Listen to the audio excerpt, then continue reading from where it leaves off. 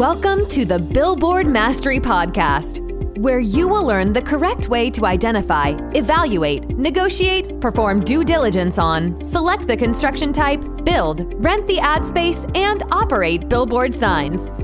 And now, here is your host, the guy that built from scratch the largest privately owned billboard company in Dallas-Fort Worth, Frank Rolfe. How could a few sheets of paper have so much power over a giant billboard? This is Frank Rolfe with the Billboard Mastery Podcast. We're going to be talking about billboard ground leases, what you need to have in them, what you need to not have in them, and why. What is a ground lease? A ground lease is basically a document. It's a contract between you and the property owner that governs the construction and the operation of the billboard. Pretty simple idea, but the agreement itself is kind of complicated. Let's start off with the things that have to be in a billboard ground lease. The date that it begins, how long the term is, and terms on billboard ground leases are very, very long. It's not uncommon to have a 15-year with a 15-year option, that's 30 years, or 10-year with a 10-year option, that's 20 years. And you rarely see them ever shorter than a 5-year with a 5-year option, which is 10 years. So it's a pretty lengthy term. You also want to have when the payments start on the ground lease. You don't want to have the payments start until after the sign has been built. That way, if you can't get a permit on it, there's no question that there was no rent due. You also want to have the payments in there as to how much you're going to pay. Now, typically, billboard ground leases, you pay either a flat amount, or you pay a percentage of revenue, or you pay the higher of the two. So you have lease percentages, you have fixed amounts, and you have a percentage versus a fixed amount. That's pretty standard.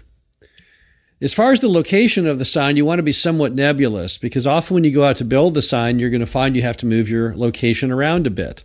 When you go to put the column in, you may drill down, you may hit rock, for example, and have to reposition it. So typically, you don't want to be too descriptive to the very inch that the sign goes. You want to be more generalized, showing where exactly on the property it would go. Then you also have to put in your lease something that gets you out if, in fact, you can't see the sign. So you at least want to have a clause in there that if the sign is blocked by another sign or a structure, or maybe the traffic on the highway doesn't have the ability to see the sign because of something that the highway does, or there's a reduction in the traffic for whatever reason, you have the right to cancel, typically with 30 or 60 days advance notice. That way you don't have to keep paying lot rent after your sign is of no more value. You can't rent it to anybody. Now, also, you're probably going to have to come up with what you want to do concerning the property owner and if they want to cancel the lease. So if they want to cancel the lease, you need to go ahead and have something in there that states what triggers that ability or leave it out completely. Now, some property owners are going to say, I'm not going to sign the lease giving you the right to cancel unless I also have the right to cancel. Personally, I would rather give them the right to cancel than for me to be stuck paying ground lease on a sign that I can't rent. As a result, typically what you're going to want to have in there is something that allows you to allow them to cancel, but it's going to have something tangible to prove they really are developing the land where the sign is. You don't want to typically have it where it's just based on the sale of the land to another party they can terminate. Because what if they just want to get you down and put their own sign up? They might just pretend to sell it to their wife or their son or daughter. So you want to have it with actual construction that requires removal of the sign. This gives you a more specific right because now it isn't just about sale of the property. It's about them actually coming up with a plan and getting a permit and building the structure. And bear in mind, a lot of times the sign would end up in the parking lot if they were to develop the land, and that wouldn't really trigger the ability for you to take it down. Additionally, if you give them the right to take it down, you want to have something in there that gives you the right to put it back up if a sign ever goes up. Typically, that right goes for 5 years. It's called the right of first refusal. So if they tear down your sign and then try and put another one up, only you can put that sign up or have the right of first refusal to do so for a period of 5 years or so. That protects you from them deliberately trying to pretend to develop to remove your sign so they can put their own sign back up.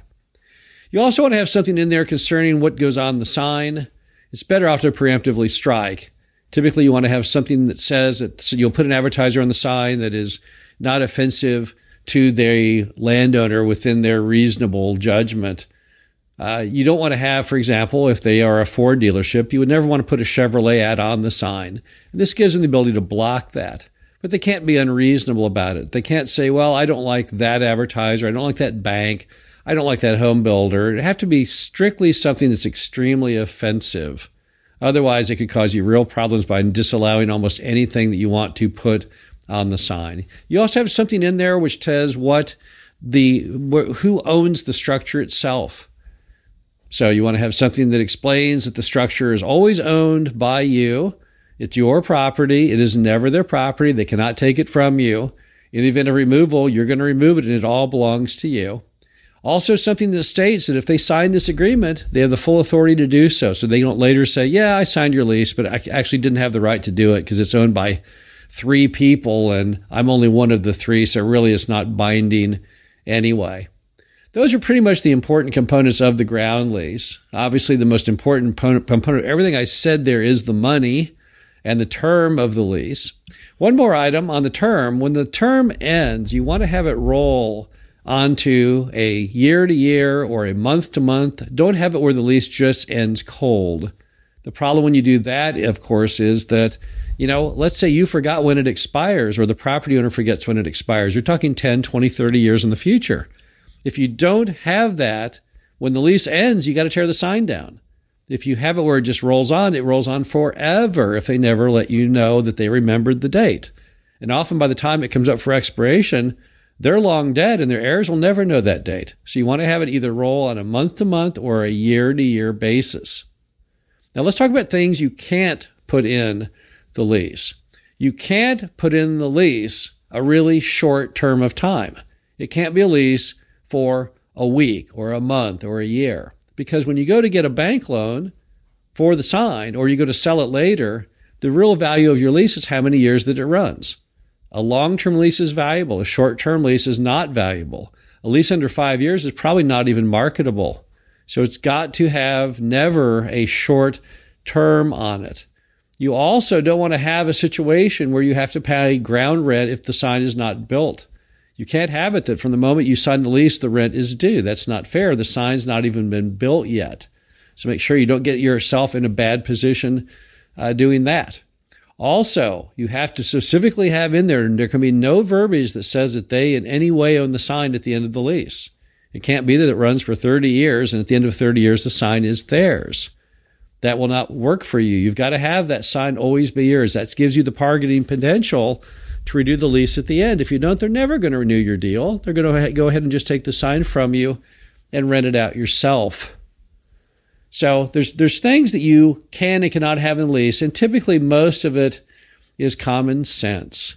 So when you read your ground lease for your sign, whether it's your contract or if you're buying a sign and inheriting somebody else's, you just want to make sure that you and the property owner can peaceably get along together, where you both are joined together with the same goal, and that's to make some money. They make their money from owning the land. You make the money from owning the sign and renting it out. And the amount of the revenue coming in, less the cost, less what you pay in land rent, is your profit. A successful ground lease is one in which both people profit. And don't let them try and back you into a corner where it's unprofitable.